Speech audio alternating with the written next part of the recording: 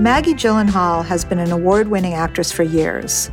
She's known for her intelligence and sensuality and immediacy on camera. With The Lost Daughter, which she wrote and directed, her first feature film, she has established herself as an amazing filmmaker.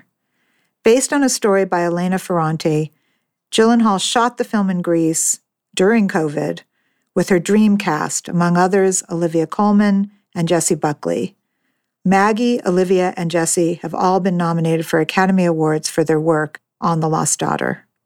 It gives me great pleasure to introduce Maggie Gyllenhaal. 1, 2, 3, 4, 5. Questions with Lynn. Questions with Lynn.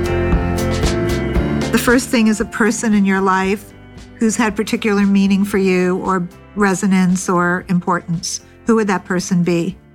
I think about this woman, Penny Allen, who was my teacher for many years. She was an acting teacher, and she died a few years ago. She was an old woman and she had a really incredible life, but she really changed the way I thought about everything. I mean, like any good teacher, she taught me about acting.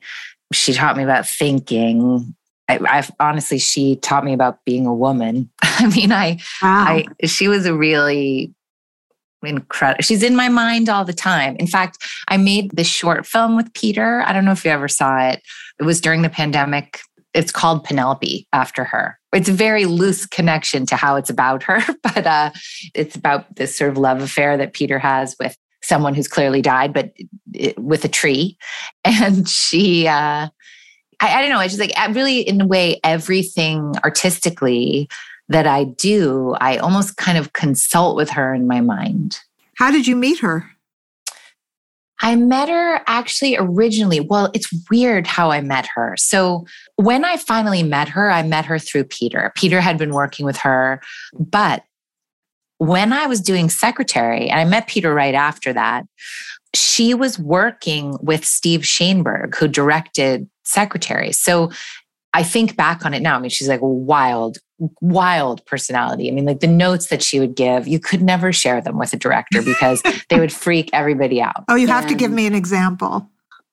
Okay. One example, in The Honorable Woman, I remember there was a scene where she was like, "Maybe, darling." And she had this like strange kind of put on voice, but she was anything but put on because she used to stutter, I think, or lisp. And so she kind of learned this funny voice. But she said, "Maybe, darling, maybe in this scene, you're 104 and you've just eaten mushrooms." And so obviously that would freak out the director if I said, like, I'm playing the scene like I'm 104 and I've just eaten mushrooms. She doesn't really mean that, but it can warm you up and move you into some really interesting territory. So anyway, I realized that Steve Shainberg had been working with her, and I didn't know it when we were doing Secretary. So like these incredible notes that would come through him, I think some of them, it was her speaking to me through him, even though we didn't know each other yet, because she was giving the notes to him. Yeah. Oh, wow. Yeah. And then I just started kind of working with her on everything. I didn't understand her for a long time. And it wasn't until probably, I don't know, maybe An Honorable Woman that I really was like, oh, I get you. I'm hearing you now. What she was teaching me was how to be myself, how to work also. I wanted to work, do my homework and prepare, but I didn't really know how until I was probably like 35, 36. And you were sharing her with Peter, your husband? He worked with her too? He did. And actually, the great performances that you think of, like Holly Hunter worked with her when they were doing The Piano, and Nicole Kidman worked with her when she was doing To Die For, and Matthew McConaughey worked with her. And not all the time, I don't think, for any of those brilliant people, but she really had a way of getting people in touch with who they really were.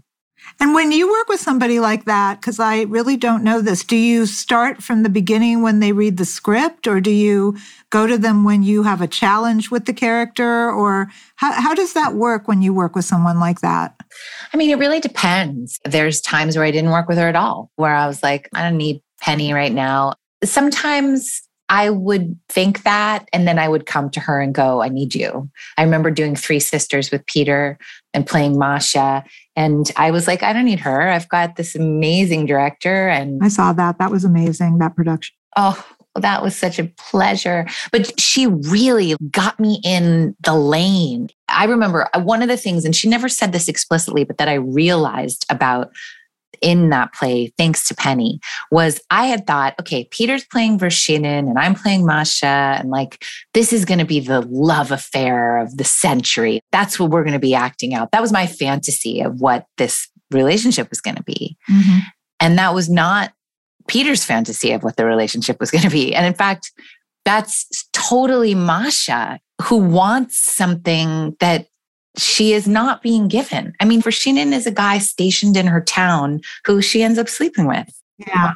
And for her, she wishes it would be the love affair of the century. And for him, he's got a wife and it's just someone he's sleeping with. And to be able to see my wish is Masha's wish. I can use my disappointment or whatever my feelings are. I can use them and make the part even more mine. Yeah.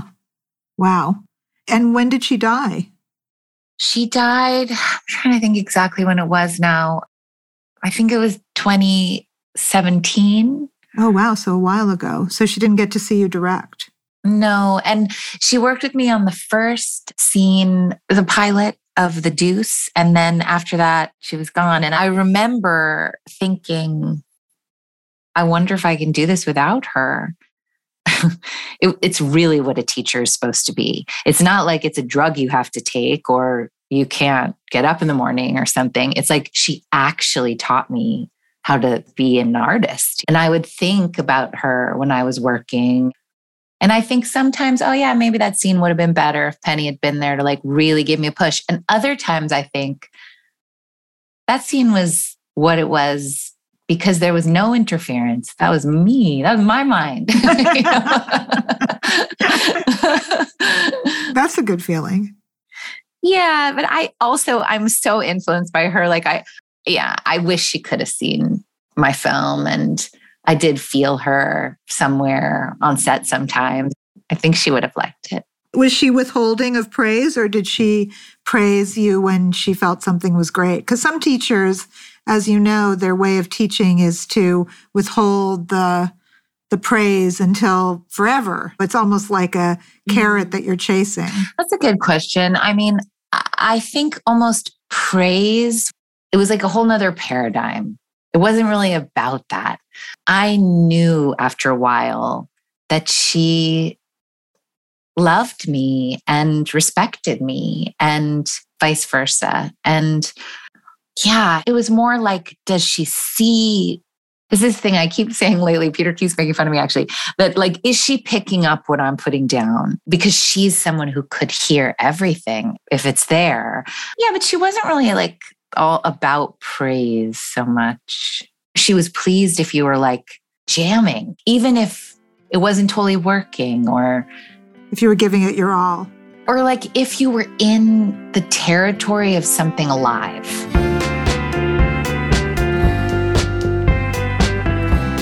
Wow, that's fantastic. I love that. Well, that's a good segue to a place or a location or some kind of physical space that actually is important to you. Is there a place that you have that means a lot to you? It could be a tree house, it could be the ocean, it could be the theater. Could be Greece. Well, right now I am kind of in love with that spot in Greece. Tell me how you found that spot for your movie. And the name of your movie is The Lost Daughter. Yeah. Oh, it's a really interesting story how we ended up there. So the book that The Lost Daughter is based on takes place in Italy by the seaside outside of Naples. And when I first adapted it, I adapted it to take place in the States, to be kind of, I never named where we were, but Eastern Seaboard, lobster rolls and boardwalk, Maine, really, Gothic, someplace like that. And we went and scouted Maine early on. And I loved it. It was pretty great. Then my producer said to me, Maine has a 5% tax incentive. I mean, meaning it's impossible for a tiny movie to shoot there. Mhm. And so then we went and scouted New Jersey. That's a very big difference from Maine. Well, we went straight to New Jersey because they have a 37% tax incentive. I see. Okay. An extra 2% if you're women. Oh, really? Yeah. That's fascinating. Or I think any minority. Uh-huh. And so I scouted Cape May, because Cape May is beautiful, but it wasn't right. And yet at the time, everything was happening so fast with this 37% incentive where basically we're financed, we can go, and everything was moving very fast. And just then the pandemic hit. So this was what, February of 2000? Yeah, exactly. And we were moving toward being financed, and March comes, 2020, and everything gets shut down. But if you remember, nobody thought it was going to go on so long. We thought, okay, it's a couple weeks, we're going to be okay. And so everybody kept meeting. We were in this early pre-production as if we were going to go. And after a couple of weeks, and it felt like almost like a kind of solve, like, let's just have a budget meeting because then we're going to get through the day, because things were scary. So eventually, after a couple of weeks, with New Jersey like tugging at me, it was a feeling that I really came to recognize, to be honest, like something is wrong here artistically. And I thought, okay, first of all, New Jersey's numbers are awful. How are we going to shoot in Jersey? And if we don't shoot this summer, we have to wait a whole year because I've got actors in their bathing suits. Right. I wrote this essay to all the financiers, the producers, everyone involved. And I basically said, look, first of all, the numbers are terrible in New Jersey and this doesn't feel realistic. But second of all, New Jersey is not right. And here are the reasons why.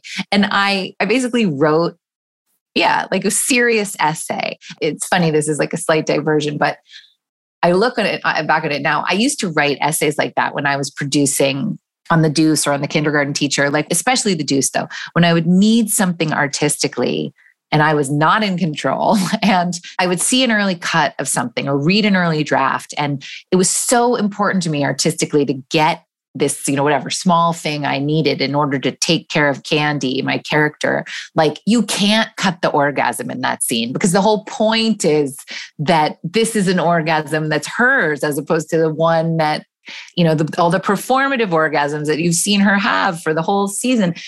But I would write these essays. I'm sure they were like kind of annoying. I really tried to make them not be. I tried to make them funny and like perfectly crafted and not too pushy. And maybe in those cases, I would get some small percentage of what I was hoping for artistically. But then here as a director, I did the same thing. I used my tools. I wrote this essay and everyone was like, okay, let's go back to the drawing board.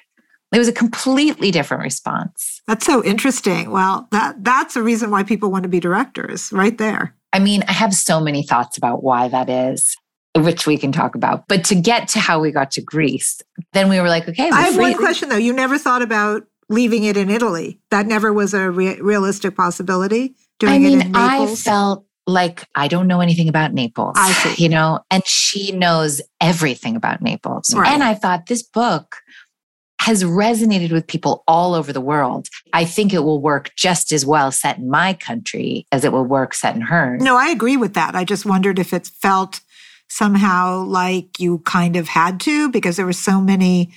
I mean, it's so amazing that you got it in the first place. I mean, this woman is invisible, and to get her permission must have been one of the greatest days ever. It was. Every interaction I've had with her, really, she's clearly a very wise and generous woman. I don't know her. I haven't met her. I've only written to her. But literally every single interaction has been about supporting me. And Amazing. Yeah, really amazing. I mean, I don't know if I told you this, but when I first asked her for the rights, I wrote this letter and I said I wanted to direct it. And I didn't say what I was going to do. I was clear that I didn't know yet and I needed to work in order to know.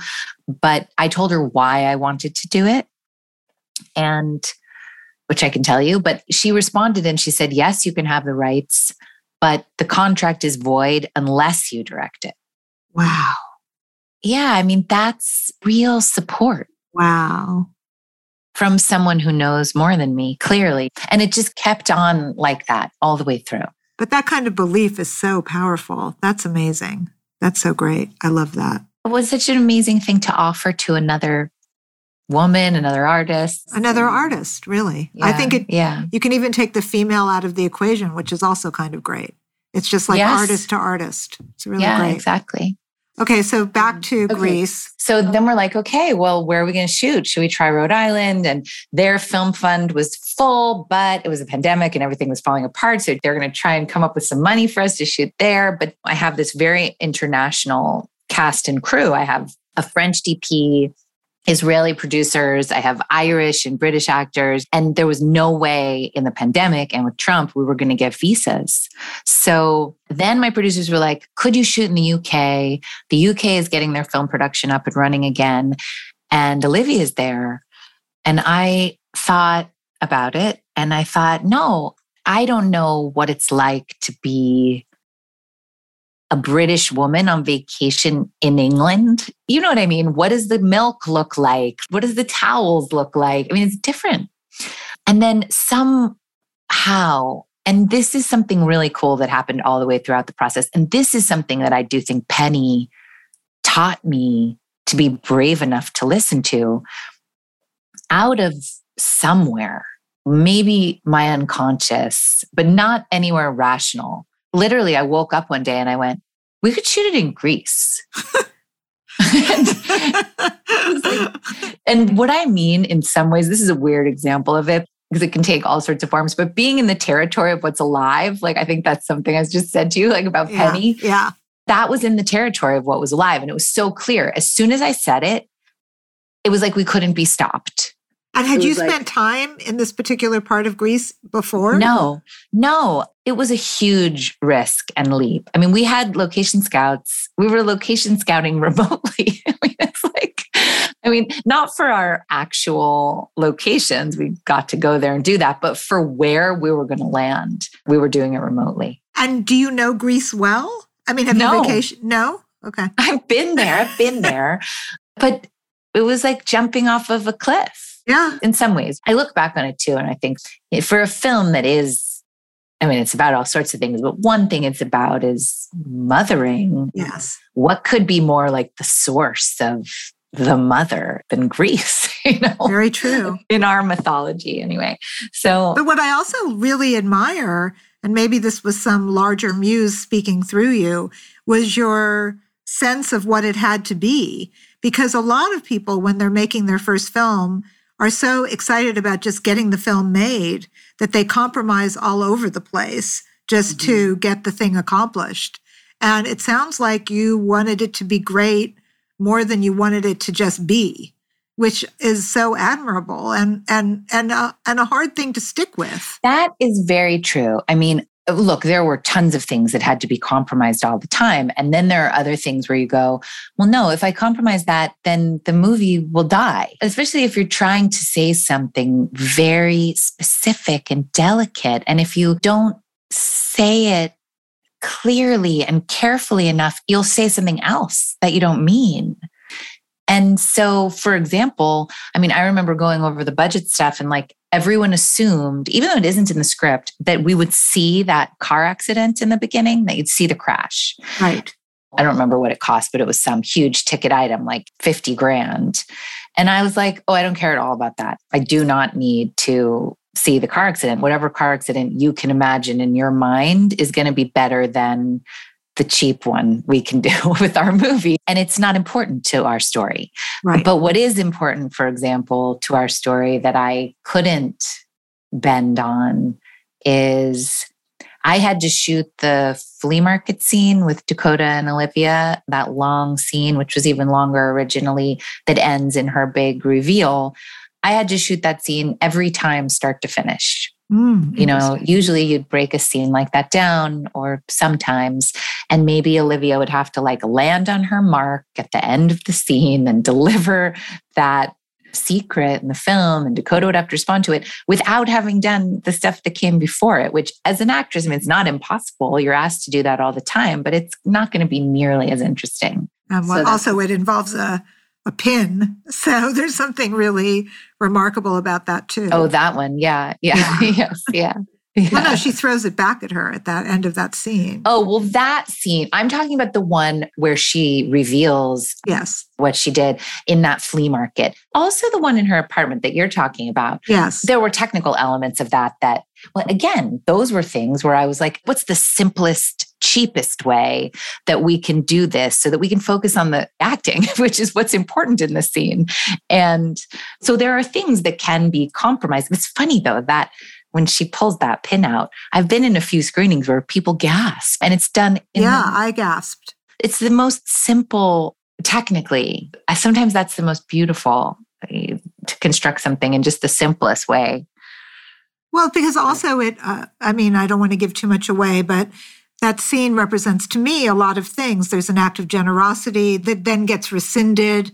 There's a kind of intensity about the pin. The whole thing, it has a lot of impact for that moment. I gasped, I think. It's very intense. And also there's so much emotion behind her refusal and on both sides. Yeah. It thrills me when people gasp. It's great. I have watched that a few times now because it's right at the end. And sometimes you'll come in at the end and do a Q&A. And I like to watch the end and just get in the vibe of the movie. And yeah. So when you got to Greece, did it fulfill all the expectations that you had in mind when you imagined it in Greece or imagined that location? I think wisely, I didn't have really set expectations. I mean, we made some really concrete decisions. I remember we were kind of between two places, this place on the mainland in the Peloponnese, and then this island Spetses where we shot. And it was interesting. It was like this mainland spot, we were going to have as our production offices and our home base, this kind of big Marriott hotel that was making things really easy for us and really being so generous. But there was a real corporate feeling to it. And we were going to shoot in a couple of different locations and maybe even have to stay in different places and sometimes have long drives to get to the locations that felt like they were going to work. And then on Spetses, there's an old school, which I think was from the 19th century originally. Spetses was an old ship captain's island. So it was kind of international. You can see from the movie, but it's not like that classic Greek architecture. But this school was for like the children, the boys of rich ship captains. It was the school that, I don't know if you ever read the John Fowles book, The Magus. I did, in fact. I love that book. It's that school that it takes place at. And then in like 1981, they just closed the doors to the school and no one ever came back. Wow. And so, I don't know, to me, I saw these pictures of the school and I was like, wow, we could shoot all the Young latest stuff there. It feels like it could be, I have a brilliant production designer who worked wonders on it, but you would be surprised how there are so many things in Greece that could never be anywhere but Greece. But this school felt like, it could be a floor of a brownstone in like Philly or Boston or wherever they might be when they're young. And also, when I got there, it's like there are sculptures everywhere. You walk into a room and it's crammed with like 1950s, what was the word for it? Like scientific models. Oh, wow. With glass cases over them. Wow. Or all the teacups that were in the cafeteria, just in a case, 100 of them on top of each other. And that was our production office. That was our home base. That's where we had lunch. That's fantastic. Yeah, it just felt like it was about art. It was a creative territory. Yeah, exactly. Yeah, exactly.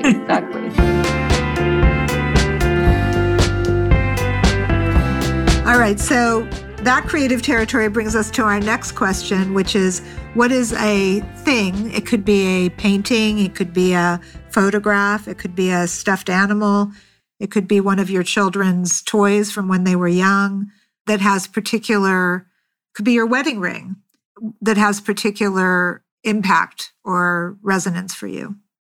It's funny. I read this question before we started, and in the question, they said it could be like a song or a movie too. Yes, it can. I made up the question, so it can be I know. anything. But I thought it was funny. I just tried not to decide anything. And I just thought, what's the first thing that floats up? And it's, if you gave me a chance to like, I don't know, filter or whatever, it wouldn't be this, I don't think. But what came to mind was Silkwood, the Mike Nichols movie. The Mike Nichols movie with Meryl Streep and Cher. Yeah, exactly. And Kurt Russell.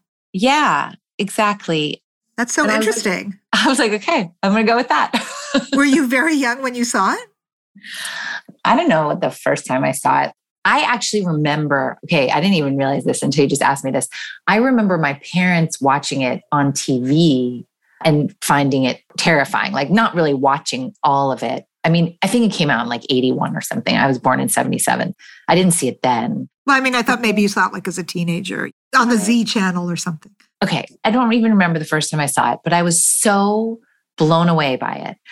It would have been a great part for you, actually. I mean, now that you say it, I know this is sacrilege with Sophie's Choice and everything else, but it is far and away my favorite Meryl Streep performance. Yeah, I think so too. Then I just started watching it. Then I watched it again. I was doing like a shitty movie that I should never have been in. And I was really unhappy and I was really lost. And I just like went to Silkwood and I thought, oh, I'm just going to watch this scene or that scene. And then I end up watching the whole thing. And I was like, oh my God, what an incredible movie. Then it happened again where I was shooting The Deuce and there was a scene with me and my kid and James Franco was directing actually. And I remember saying to him, do you remember that scene in Silkwood where she goes home to her kids? Who, by the way, it occurred to me the other day, that's the character who left her kids. Oh yeah, absolutely. And she goes to them and she's going to take them to lunch and she kind of has a fantasy version of what it's going to be. And it's so hectic. She's got like 3 small kids and it's an incredible scene. And so I said to James, will you watch that? And then I ended up watching the whole movie again because it was so good. It also would have been a very good part for your husband. He could have done Kurt Russell's part really well. Oh my God, he would have been so good. Yeah. He would have been so good. But then, okay, so yeah. And again, I didn't mean to watch the whole movie over and over and over again. I was just fascinated by how excellent it was. And then I worked with Mike Nichols once. He actually just like tricked me. I mean, I love his movies. I think they're so, so good. I remember he called me and said, I'm directing this play. Will you come? Actually, he said, Meryl Streep was supposed to play the part, but she couldn't do it. Will you come to this reading of this play? It's this big deal. It's at Lincoln Center. We'll rehearse it for a week. And then it turned out he wasn't actually directing it. He was like overseeing it or something. What was it? It was this play that Alan Alda wrote about Marie Curie. Oh. I would have done anything. Didn't matter what it was. So he came to the first day of rehearsal and we did the read through and it was pretty good. But it was very conventional. I was very conventional, I think, in this reading and not in the territory of being alive. And I wasn't sure how to get in there at that point. And he just came over to me and he gave me one piece of direction. And so like I'm playing Marie Curie, the scientist. First, he told me I was wonderful, which I think is important to hear when you're an actor. Or anyone. Yes, exactly. And you can tell that he loves his actors. And then he said, I think she's feral. Ooh. Yeah. Took me a while to digest what that meant. And I've thought about it a lot since because it just totally kicked me over into the territory of the alive. And all of a sudden, Marie Curie was full of rage, rightfully, and all sorts of other things. Because that note, it's just utterly freeing, right? It's just somebody saying to you, any instinct you have is fine with me. Uh-huh. And in fact, what I want the wildest edges of who you are. And I was really inspired by that. In fact, I stole that note and gave it to an actor on my film. Which one? I gave that note to Dakota. Uh-huh. I thought so. Yeah. Because that's the way she plays it. And I don't think she's ever played anything that way. Mm-hmm. Because she can be very quiet, and you made her more of an animal. Well, I think about Dakota. I can't think of an actor who is simultaneously as vulnerable and as powerful. Yeah. In your hands. I think you see that in her and bring it out in her. But I'm not sure that's been in other performances as much. I have barely seen any of Dakota's movies. Well, you're making my point. But I love that woman, man. I really do. And she loves you. She's crazy for you. I mean, all of us, I have to say that was another thing well, that's one thing I've thought a lot about recently, actually, because in interviews, people will say like, "You never done this before." And of course, no, I haven't. But I have this gift from having been an actor for so long that almost no other directors have, which is I've worked with many directors. I don't think that's the whole thing. I think you're not giving yourself enough credit, to be honest, because I think you can work with directors as an actress or as an actor and not absorb anything. I think it's you. What you've absorbed that you've then given back has to do with what you saw and what you have taken in. I think in many cases, people just react to whatever the director says rather than taking it in. Well, I mean, it was so clear to me from having worked with sometimes people who were terrified and it made them brutal, or people who were just self-consumed and not interested in the people around them, and how painful that is when you're a collaborator with them. Or sometimes people who were really full of love, and the difference in the work that came out of me when people were loving and cared about me or were interested, respectful of my mind as a creative collaborator. It was like night and day for me. And so one thing I knew was, I don't think you can fake it. You can't hire someone that you don't respect and then actually love them. Oh, maybe you can. I haven't tried that. But if you are working with people who you respect and who you're curious about, I do think a really important part of the job of directing is actually taking the time and the energy to love them. And also, I think to encourage them. The thing that's notable to me about The Lost Daughter and the fact that it does not seem like your first film is the courage of the performances.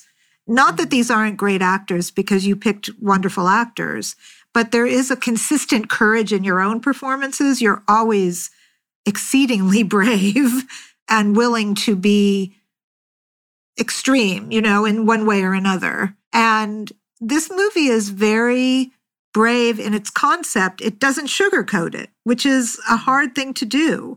At the end of the film, it isn't like you have everyone with a smile on their face.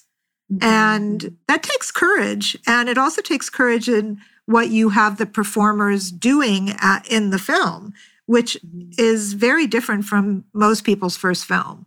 It's impressive. It's very impressive.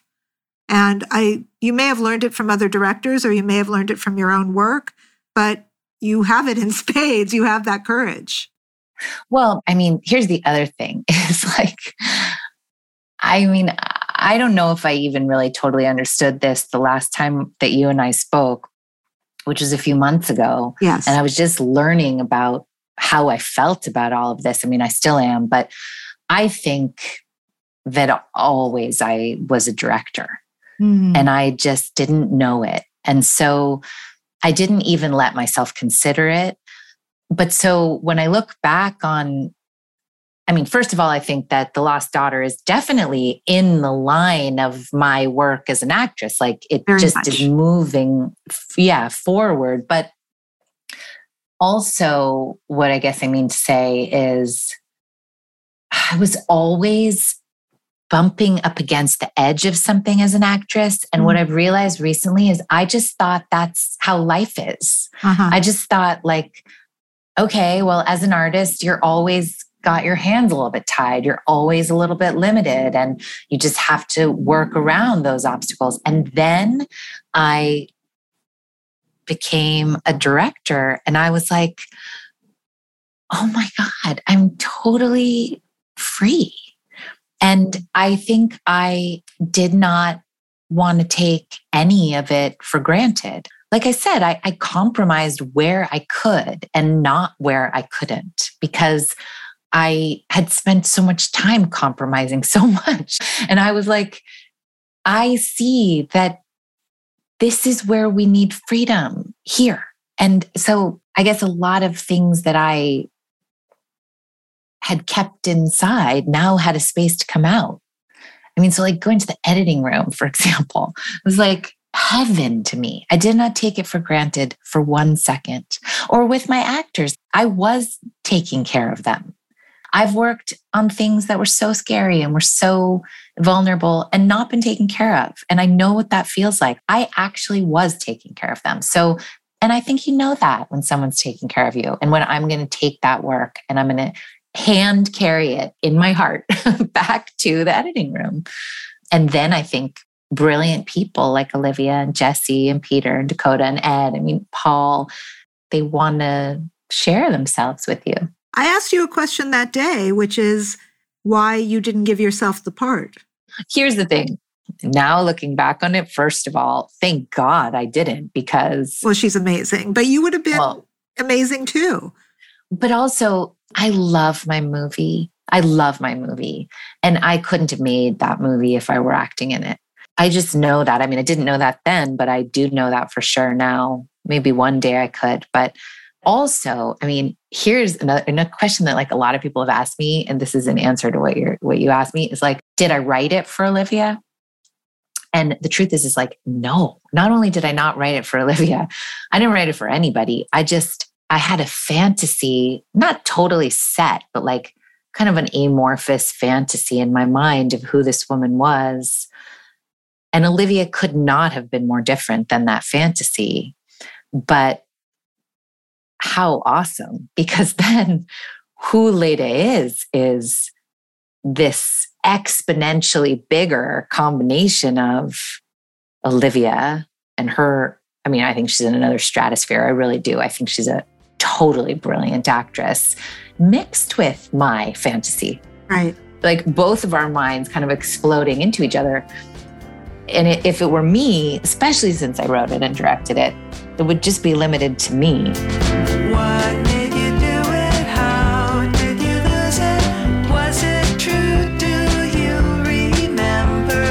Were you confused when you thought you knew? Now you see through it. You can tell her. Let's name something in your life that initially started out to be a not good thing that turned into a good thing. Like a part you didn't take, then you did another part, or a person you broke up with and then you met your husband, or something that was not a positive that turned into a positive. I mean, okay, I have a few, but when I read that question, and I did the same thing, and I was in the taxi coming home and I was like, okay, what's the first thing that comes to mind? Okay, the first thing that came to mind was there was this time I was shooting The Deuce. Which season? Second season, because I was blonde. I remember going to the pediatrician in Vermont, like with his bleached out blonde hair, like rushing to the pediatrician because both of my children, even though they were totally vaccinated, ended up with whooping cough. Oh my God. Yes. And that's so 19th century of you. I know. I know. It was crazy. So they had whooping cough. My husband also had whooping cough and had a broken foot. And I had to have this minor, but it was real.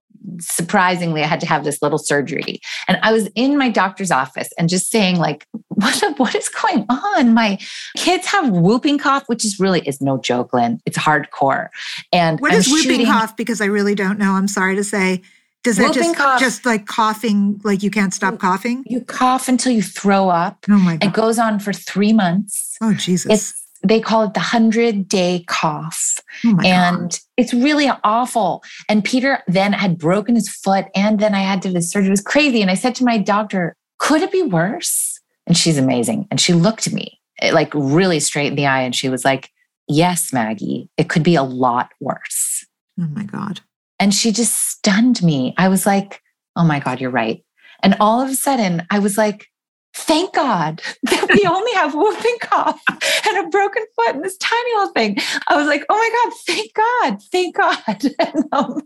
And I don't know, it just kind of like, she, again, another wise woman in my life that just like set me straight. I was like, oh my God, fuck yeah, you're right. Could be a lot worse. And they all recovered, I hope. Yes, of course. And that's what she was saying. I mean, yes, everybody's fine. It was just a tough moment, but. And it lasts 3 months. That's not a moment. That's a while. Yeah, it sucked. It really did. I mean, it really did. But we did it. And now we have lots of empathy for people who aren't feeling well. Did you have a hard time during lockdown? Was lockdown difficult for you? I mean, lockdown was difficult for everybody. Did you have to teach your children? Were they doing remote Yeah, learning? I did. Yeah. Well, one of my daughters is a little bit older. She's 15 now. So she was 13. And at that age, she was pretty much doing it herself. But my little one basically learned to read with us. Oh, wow. Which was pretty cool. She was on the later side of learning to read. And it was like I watched someone like learn to ride a bike. Oh, that's kind of great. Yeah, it was. Was it hard? Yeah, it was very scary, but we were safe and we didn't get sick until recently. But we were safe and we live in New York, so we knew a lot of people who were very sick. But I was thinking this about the film because we made the film during lockdown. Yeah, before vaccines and just at the very moment that SAG even had protocols, like we were figuring it all out ourselves and as we went along. But everyone would come off the boat because you took a little boat to get to the island, so excited to be with other people, to be working, to be touching other people, to be. And I was thinking about how sometimes when there's a lot of death around, it makes people double down on being alive. Definitely. And also, I think they treasure the things that they forgot they treasured. Exactly. And different things than they thought they treasured.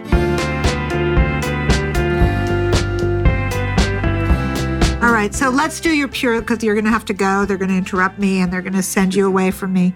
So let's do your purely joyous moment. First thing that comes to mind, what was your First thing that comes to mind, and I want to preface this because it like maybe sounds a tiny bit cheesy, but I want to preface this by saying, okay, I have known Peter for a long time. We've been through all sorts of things, ups and downs. And, I met him when I was 22 or something. Our wedding, I remember the next day after our wedding, and we like danced all night long at our wedding, just noticing, I was like, I am maybe happier than I've ever been. Oh, wow. That's so great. Where was your wedding? Our wedding was in southern Italy, probably pretty close to where the book takes place, The Lost Daughter takes place. It was in Puglia. Oh, I love Puglia. Beautiful. And actually, kind of like my movie, we had planned a wedding somewhere else and everything just started falling apart about the wedding. I would call my best girlfriend and say, okay, I'm getting married. Here's the day. And she would say, oh, I was just going to call you and tell you I'm having a baby and that day, or whatever, things like that. Everything was wrong about it. And after a while of like trying to like fighting uphill with that wedding, I was like, forget it. I'm canceling it. Then I went to dinner with an old friend of my mom's. It was actually an old boyfriend of my mom's who ended up gay, and I was with him and his husband. They said, oh, I know where you should get married. You should get married at our friend's little inn in Puglia. And I was like, yeah, whatever. Okay. And then this friend of hers turned out to be really sick, and he had a big, maybe 80th birthday party and invited us and invited this woman who owned this inn and sat me across from her. Her name was Athena. Wow. And I fell in love with her. And she said, yes, you should come get married at my inn. And I was like, okay, I think I actually will. And Peter and I kept trying to figure out a time to go look at it. And then he said to me, you know what? Let's not location scout our wedding. Let's just go there and get married. Wow. And so we just showed up with like 30 people. Our daughter was 2, and we'd never been there before. What month of the year was this? It was May. May, perfect month, best flowers. And we danced all night. It was amazing. It was really, and what was your first really dance? happy. What was your first dance to? What song? Well, okay, the music at our wedding, we had made a little mix, which I thought was going to like be our music. But Athena had said to me, she said, you have to just let me get this band. And I was like, oh, okay. She was sort of in charge. And late at night, all of a sudden, this music starts. And it's the tarantella. I don't know if you know that kind of music, I do. But the myth of the tarantella is that the women would be in the tobacco fields picking cotton, and they would get bitten on the inside of their thighs by spiders.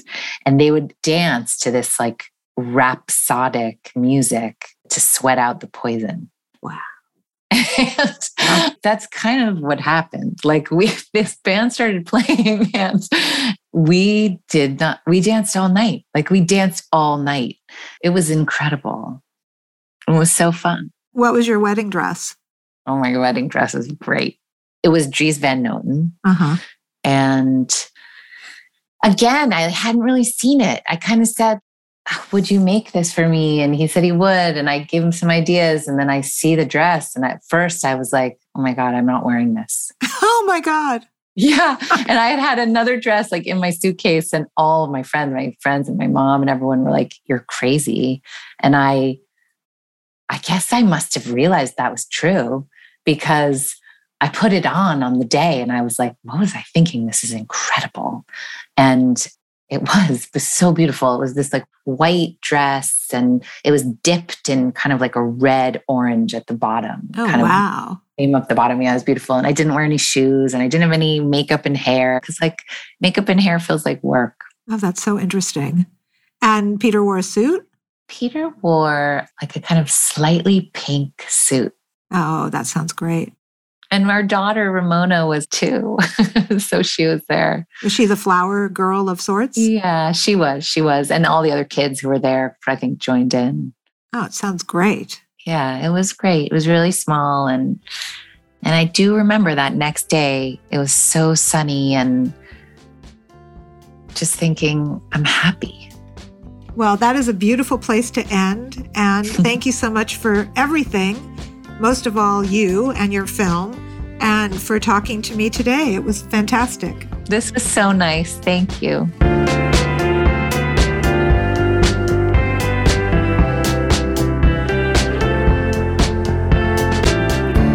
Thanks so much for listening to 5 Things with Lynn Hirschberg.